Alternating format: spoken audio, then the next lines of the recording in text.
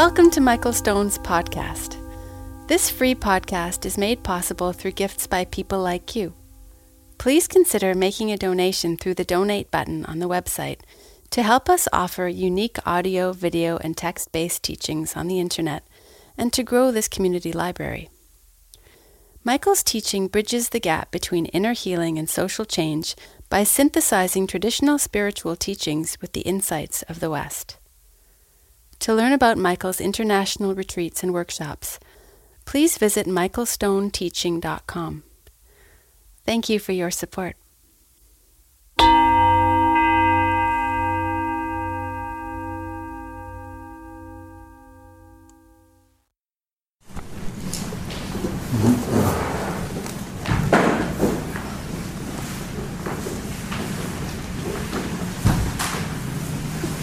Is everybody comfortable, more or less?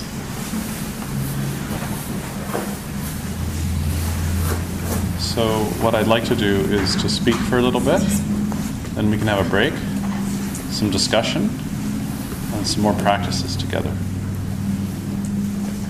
It seemed like an okay schedule.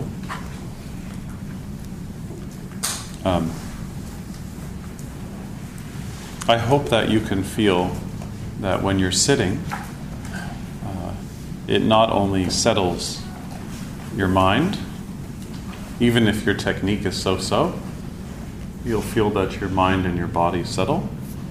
But you can also feel how your whole life just becomes simpler. Can you feel that? Sometimes things seem so complicated. And sometimes things are really complicated. And one of the things that happens when we sit is we begin to recognize that a lot of the complication, a lot of the complexity comes from us.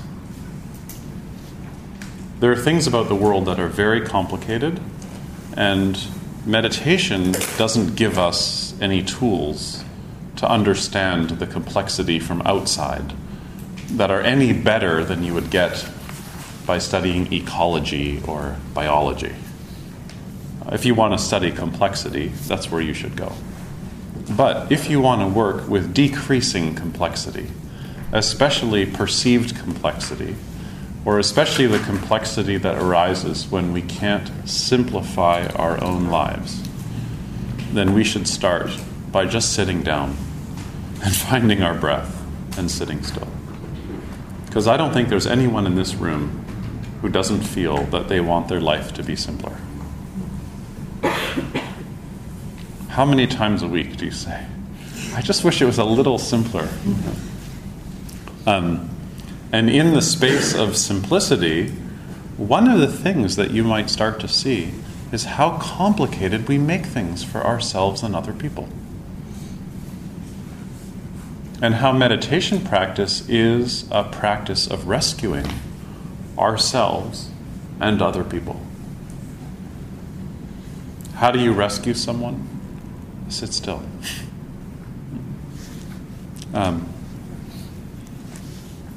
So, for those of you who have a meditation practice, you might also recognize that meditation practice matures, it deepens by letting the practice become more simple over time.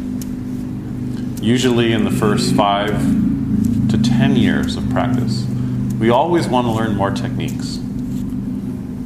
It's like this with any craft. In the first decade, you just want as many techniques from as many schools as possible. And then over time, you start to sift through those techniques and you realize, the beginning of the inhale is worth hanging out with for the next decade. Or maybe natural breathing is worth exploring for the next 5 years, to just let the body breathe. Or maybe you might say that I just need to feel how my presence can be more generous.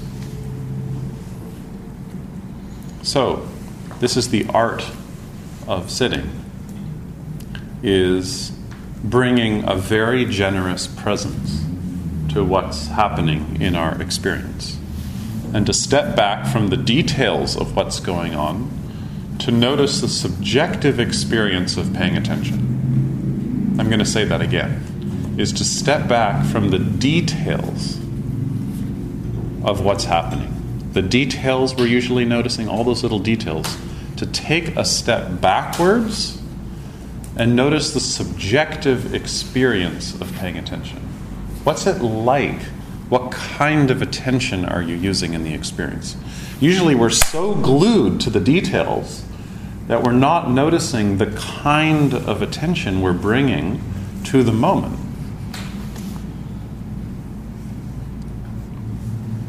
And then when we experience pain, we just bring the attitude of, I don't want this and I want to get out of this. And you're going to experience pain. And then when we experience joy, we only have the attitude of, I have to have more of this. And then you think that whatever is happening in the moment is what's giving you the joy. And then you say to yourself, I just have to have more of him or her, or this piece of land, or whatever. And we confuse the object for the subjective experience.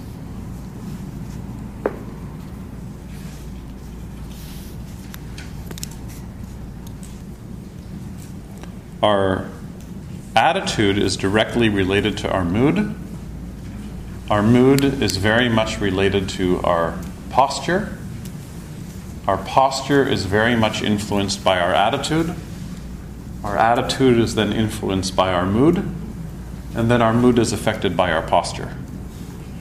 And who knows what comes first? Maybe it doesn't matter. So that's why we start with this posture of sitting really still like a mountain, like a fluid mountain. Feeling our breathing, just like we would feel a fluid river in a mountain. Feeling the triangle of the sitting bones rooting in the earth, the bridge of the nose lifting up out of the sitting bones, feeling the mountain, and our golden ears. Is that what they're called? Yeah. I drove over a bridge this morning, Golden Ears Bridge.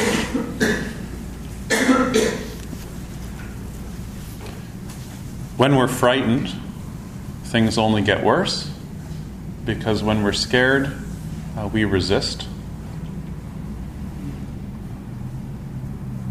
And when we're scared, we forget that it's possible to experiment and try different things. But when we have a lot of fear, the walls of the mind go up, the posture deteriorates, our mood deteriorates, our attitude deteriorates. And then it becomes hard to make a move. So that's why we need to have a posture that's right here all the time, that's both stable, really stable, but also responsive. Do you know what I mean when I say that? Like, sometimes you can make a posture that seems really stable, and you say to yourself, oh, this is a very stable pose, but you're a little bit uptight. You know? So how do you sit and just be yourself at the same time? So, the key is being generous with yourself. So with whatever's happening, you have a generous attitude with your experience. It's okay. It's like permissive. I'm gonna permit these feelings right now. I'm going to permit this discomfort right now. Or I'm going to permit the fact that I don't understand the situation that I've been in this week. And all week, every night I come home from work and I spin the car tires in the snow. And I'm going to figure this out so that I can go to work next week and be really clear and be a good leader. You tried this? So you might get into the meditation space and say, you know what? I'm not going to use this space to figure this out. Because I'm not going to figure it out. And you know, most things we don't figure out by ourselves anyways. So I'm just going to rescue myself. And I'm going to find my posture again and find my breathing, because I've actually lost track of any way forward. And now mostly I'm just scared or paranoid because I'm not in control. So the first thing you do is you feel that your body's breathing. You check the fingertips. You release your tongue and soften the gums around your teeth so that you're alert and responsive and not uptight. And then you can let go. And as I said last night about letting go, is every time you come back to the breath, it's letting go. And not only that, this is the punchline. Don't tell anybody this, but this is really the best part. You get to start over. So you've made a mess, but it's not your destiny. You've made a mess, you've made things so complicated. Now you get to take a deep breath and you just get to start over again. Every moment you get to start over again. Even though you still might have to work with stupid decisions you made, and you still might have to pick up the pieces, and you still might feel grief, and you still might feel confusion. You get to start over in how you then meet what's happening. So it's not all a catastrophe or it's not all bad, especially if you're a critical person. Critical of others or critical of yourself. There's a great New York joke where two couples are at a really good restaurant and the waitress comes over and says, "Is anything okay?"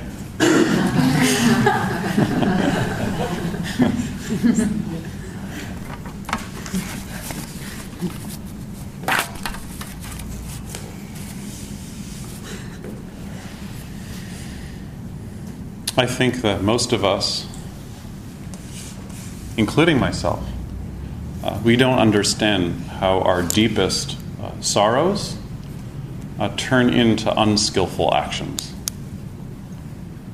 There are layers of discomfort or sadness or grief that we feel that we don't want to feel, and I think we're blind often to how not feeling what's really going on in our experience turns into both unskillful actions and unskillful intentions. Because one of the things that meditation really clears up is our intentions and our actions. We often say, oh, meditation is about noticing your actions, but it's actually a little more than that. It's starting to notice your intentions, the intention behind what you say and what you do and what you eat and how you move and so on. And when our sorrow is unbearable, we try and destroy it.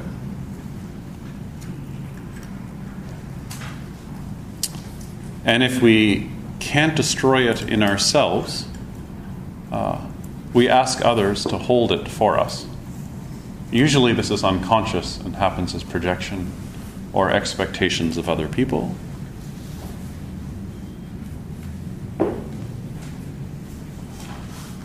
So every time we hurt somebody, what we're really doing deep down is we're giving our sorrow to somebody else to hold. Logically, that means that every time we can't hold our sorrow, we hurt other people.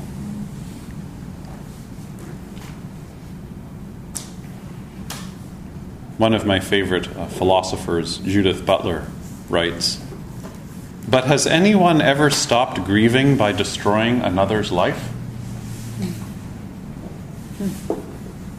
Let me read that again. But has anyone ever stopped grieving by destroying another's life? When we are hurt, we insist that other people are also hurt, as if everybody should suffer along with me. Sometimes, the more we can't process our sorrow, the more we'll create communities around us of others who are suffering just like us. Have you ever seen this before? It's very popular after breakups. After breakups, we tend to love hanging out with other people who are also jaded about relationships in general. But there's no deep satisfaction that ever comes from commiserating. There's no deep satisfaction that ever comes from giving other people our sorrow. And there's no deep satisfaction that ever comes from war. Everyone loses. We make war on ourselves, and we go to war against other people. So what's behind going to war? Blame? Of course. Well, I think that if we go further, behind rage is the inability to feel sorrow. So that's why meditation practice is a practice of peace and nonviolence. Because we're allowing ourselves to take back the rage that we really believe. When we're in rage, we really believe that it's about other people. We really believe that. It's like the greatest delusion ever. And my understanding of the path of being a yogi is to take back resentment and rage and bring it inward again, so that we can really feel the simple feelings that are inside of those more extroverted intentions. So if I try and resist anything in my life, this is what I try and resist, is giving everybody else my sorrow or my unprocessed reactivity. So when you sit, it seems like you're doing this for yourself, doesn't it? Like, oh, I'm just trying to find some peace. But then over time you start to realize that your sitting practice benefits everybody that you encounter. Because it's so easy to blame. And you might think as I'm speaking, oh, well, should I just stay in bed then and just feel my feelings all day? Maybe I should just get under the covers for a year and just get really sad. Or maybe I should lie in corpse pose for hours until I really feel like I've died and let go. Of course not. A grief and sorrow are not things. They're fluid, just like mountains. And that means that for a while we might feel the experience of grief or disappointed or angry, but we keep on doing what we're doing. We keep on doing. Maybe we take some time where we're quiet, but then we get up and we keep doing our day, but we can manage these feelings more.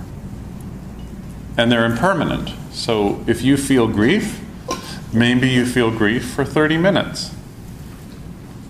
And then it passes, and then you just feel pissed off about something. And in this way, by having this combination of stillness and movement, keeping up with our experience, we learn how to take care of what we're feeling. And this is what I want the takeaway from our day-long workshop here to be, which is that it's possible to take care of yourself by taking care of what you feel.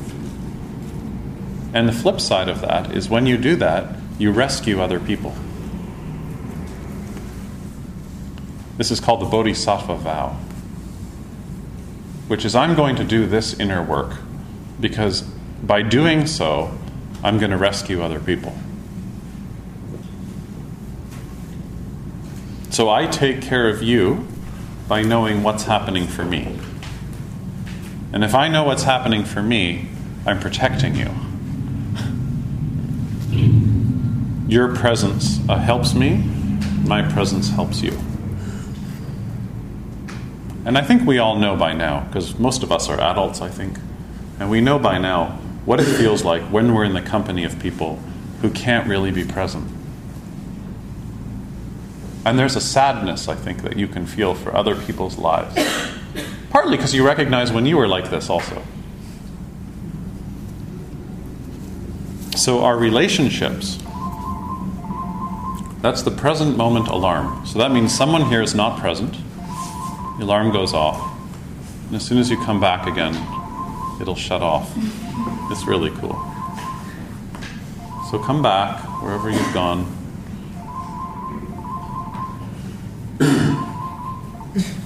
Great. Okay. So our relationships are doors or gates. And we can step through the gate, or we can be scared and not let others come through the gate.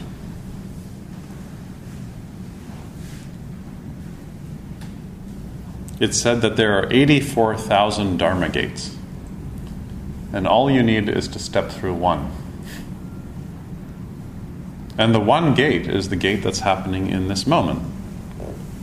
And you can step through it, or you can do something else, which is let other people come through also. Sometimes you don't have to do so much, you just have to make some space so other people can come into your life.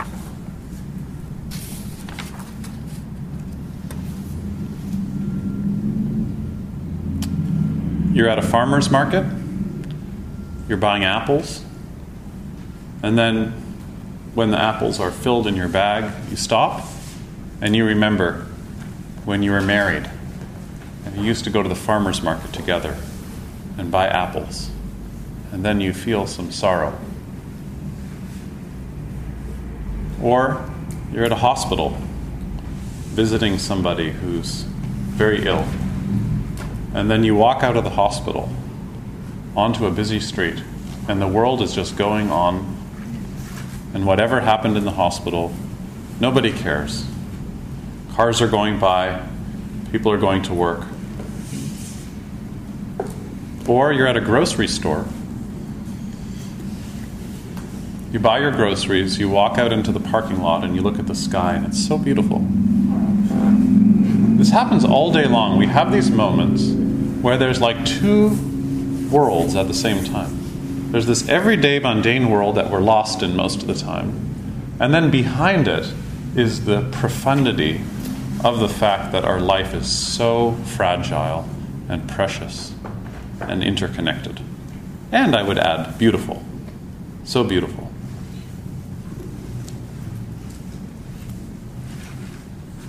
So the Buddha called this the first noble truth.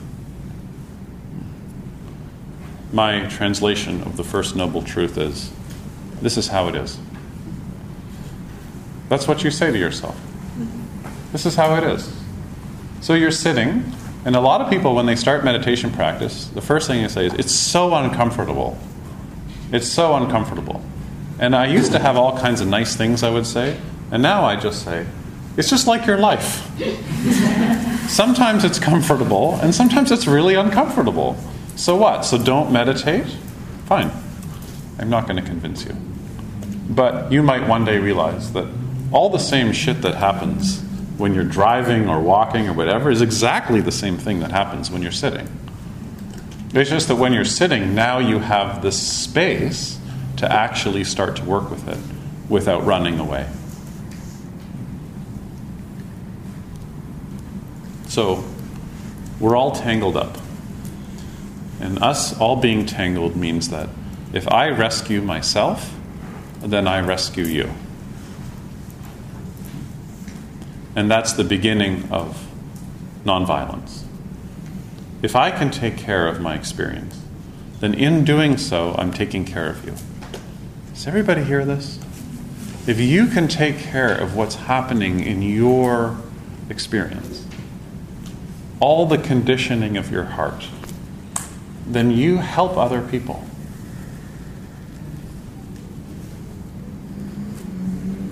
And who you are is all tangled up with the people that you love, and the people that you hate, and the people that you envy, and the people that you blame.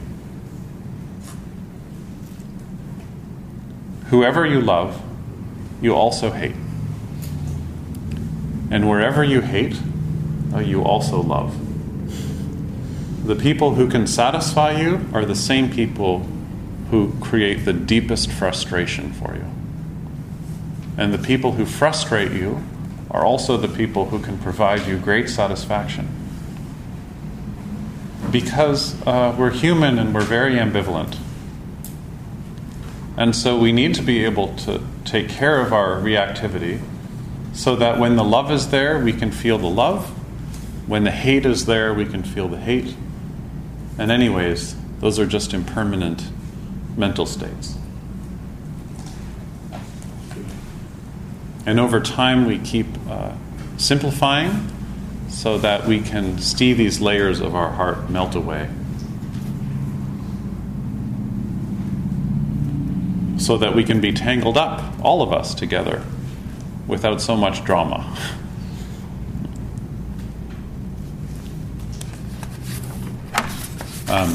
Last night, I read a poem by Philip Whalen. Do you remember that? Can I read another one?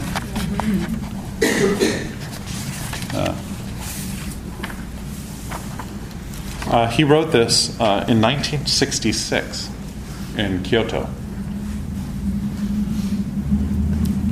I went to visit several thousand gold Buddhas. Has anyone here spent time in Kyoto? Yeah. Oh yeah, we talked about this. Do you know I forgot the name of the temple that has the thousands of... Kinkakuji. Yeah, and it's really long and wooden and it's so beautiful. Yeah. So this is at that same temple. Everybody should go there. It's like, it seems at first like a kind of touristy kind of place, but it's just mind-blowing. Thousands of wooden Buddhas with many arms. So, anyways. I went to visit several thousand gold Buddhas. They sat there all through the war. They didn't appear just now because I happened to be in town. They sat there 600 years. Failures. Does Buddha fail? Do I? Someday I guess I'll never learn. You want to hear it again? I went to visit several thousand gold Buddhas. They sat there all through the war. They didn't appear just now because I happened to be in town. They sat there 600 years. Failures. Does Buddha fail? Do I? Someday I guess I'll never learn. That last line is amazing. So, there's a strange tone in this poem of disappointment. Yeah? Can you hear that? Does it remind you of the poem last night? An embarrassment? A genius? So, all these Buddhas are sitting there. They're sitting there, all these Buddhas, taking care of their minds. Meanwhile, there's been war. So they failed. But then again, we fail also. And even though we have ideals like, oh, I'm not going to fail, I'm going to be a Buddha, well, guess what? Maybe that's what being a Buddha is that when you fail, you can recover quickly. I say this to parents a lot because there's this new oppressive regime called mindful parenting. You heard about this? It drives me crazy.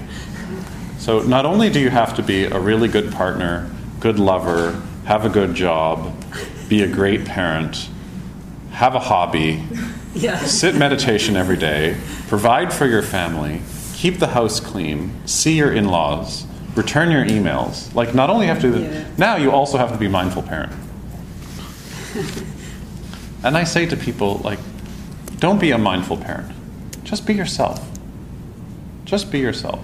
But what meditation will teach you is that you don't have to be meditative with your kids, which is probably very annoying. But when you screw up, you can recover more quickly. So your kid does something stupid, you say something stupid, and then right away you notice that and you recover quickly. And then your kids see how you can recover quickly. You don't beat yourself up, you don't beat them up, I hope, and you recover very quickly. More resilience, I guess, is the cool term.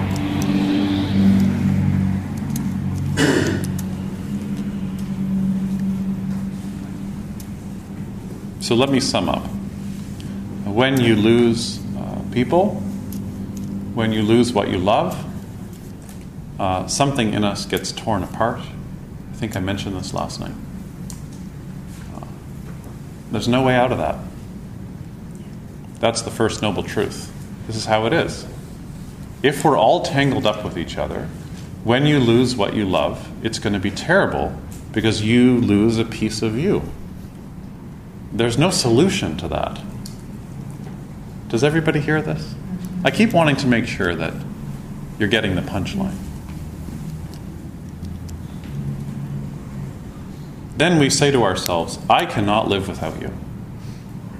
You ever said this? I can't live without you. And then you lose the person who you love, but then you go on living, and actually you can live without them. But you're not the same, because a piece of you is gone, which is them inside you. And you can't ever retrieve that again. But if the loss that I feel when I lose somebody is the same as the loss that you feel when you lose somebody, then maybe the loss we feel when we lose somebody is actually just capital T, the, capital L, loss. It's human loss. It's the loss that we're destined to feel because we're all made up of each other. So then maybe we can use our experience of grief to see that we're not so separate after all. Are we? Not so separate. Now, there can be no me without loss. So, may I read you something? There's a new term. It's actually, I learned on Wikipedia, coined in 2003, so I'm a little late to the game. It's called solastalgia. Let me read the definition of this. Well, first of all, it was coined by an Australian philosopher in 2003. And it's described as a form of psychological or existential distress caused by environmental change, such as mining or climate change. As opposed to nostalgia, the melancholy of distress experienced by people when separated from a loved person, solastalgia is the distress produced by environmental change impacting people while they're directly connected to their home environment. It has its origins in the concept of solace and desolation. Solace means connected to the alleviation of distress and finding comfort in distressing times. And desolation means abandonment and loneliness. And algia, the suffix algia, means pain or suffering. So solastalgia, this is what Wikipedia says. Solastalgia is a form of homesickness, like that defined by the old term nostalgia, except that the victim has not left their home or their home environment. Okay? So it's the homesickness that you feel because your home is disappearing and you can't get back to your home landscape or ecology because it's disappearing, but you haven't left. Does this make sense a little bit? So I think this should be included in how we understand grief. Because our understanding of grief is all about humans. But maybe there's another kind of grief that we're all starting to feel, where you look around and there's no doubt that you can always see beauty. But actually, and I don't know if this is maybe especially true for my generation, I don't know, maybe. This might be more of a Generation X thing. But as a kid, you probably have some memories of a time where you could connect with a nature that's not very far away from density. That there's density, but there's also some pure space that you can find very easy, that maybe you found when you were a kid. You could be maybe at the store buying candy, and then you could get on your bike and eat the candy by a river where you can't hear any cars. So, solastalgia is that there's something weighing on our hearts also. Where whatever your politics are about pipelines and climate change and so on, there is a homesickness we feel because our home is disappearing right in front of our eyes. So, I hope that meditative practice will guard the natural world from this kind of destructive, extractive mindset. Because what happens when you sit still is your values change and you stop needing so much. You don't need so much. I gave you the example of my teacher who orders off the menu in terms of the alphabet. So her preferences have decreased.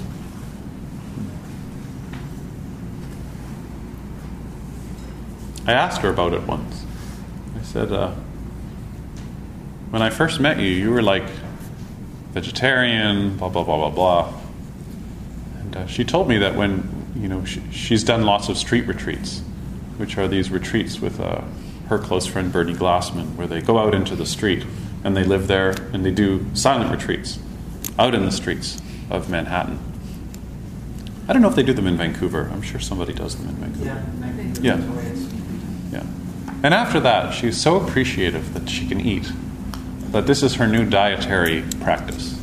Is whenever she eats, she just has tremendous gratitude that she's eating. So, maybe when you're done with your current diet, so you were vegan, then you were paleo. If you're a true paleo, you have to hunt. And then maybe your next dietary phase can be gratefulness, gratitude.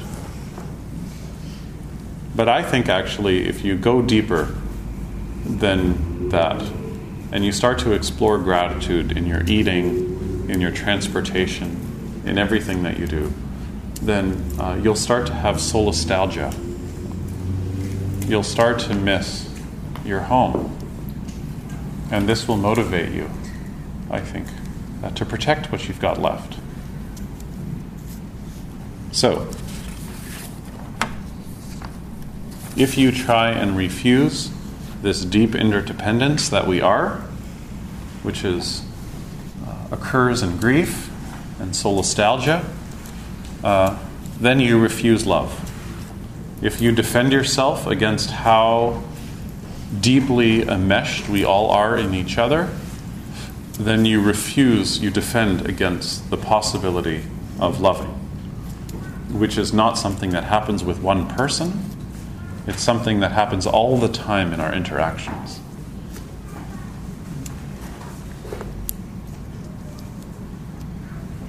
So, let me finish by saying, I hope everybody, after today, sits still for a certain period of time every day. Last night it was a big, talk, and so I just tell everybody, do walking meditation and wash dishes and blah, blah, blah. And I tell you good stories like, wash your dishes carefully. But actually, everybody here, you should sit every day. And when you sit, you just set up your posture, you feel your breathing, and you notice all your reactivity that comes up. And then every time you come back to your breath, you remember, oh, I can start again. I had a little dream, and I wake up. Oh, and then I was in another little dream, and then you wake up. And then you're in another dream, and you wake up.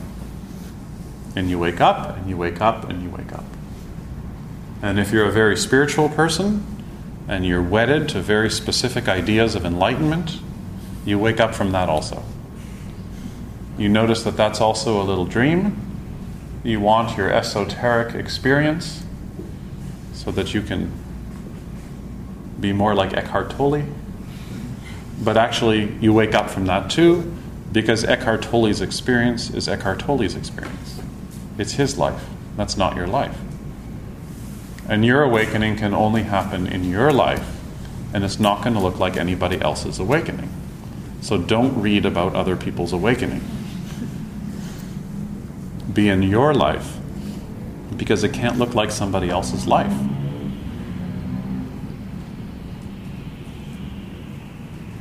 And then you have a timer behind you, timing the time. Or if you buy good quality incense, usually all the incense is created in lengths that are measured in time before they put clocks in temples. How much time it takes? Well, a lot of them are 30 minutes. So anyways, you can watch the stick. And when it goes out, then you can bow. And you can get up. And you can experience how, if you do this every day, and you actually stick to the time, then you'll see that time really purifies your heart. You just put in the time, and it's something about the time and the breathing just purifies the plaque, heart plaque. Is there such a thing as heart plaque? Yeah. I'm not talking about like bacon.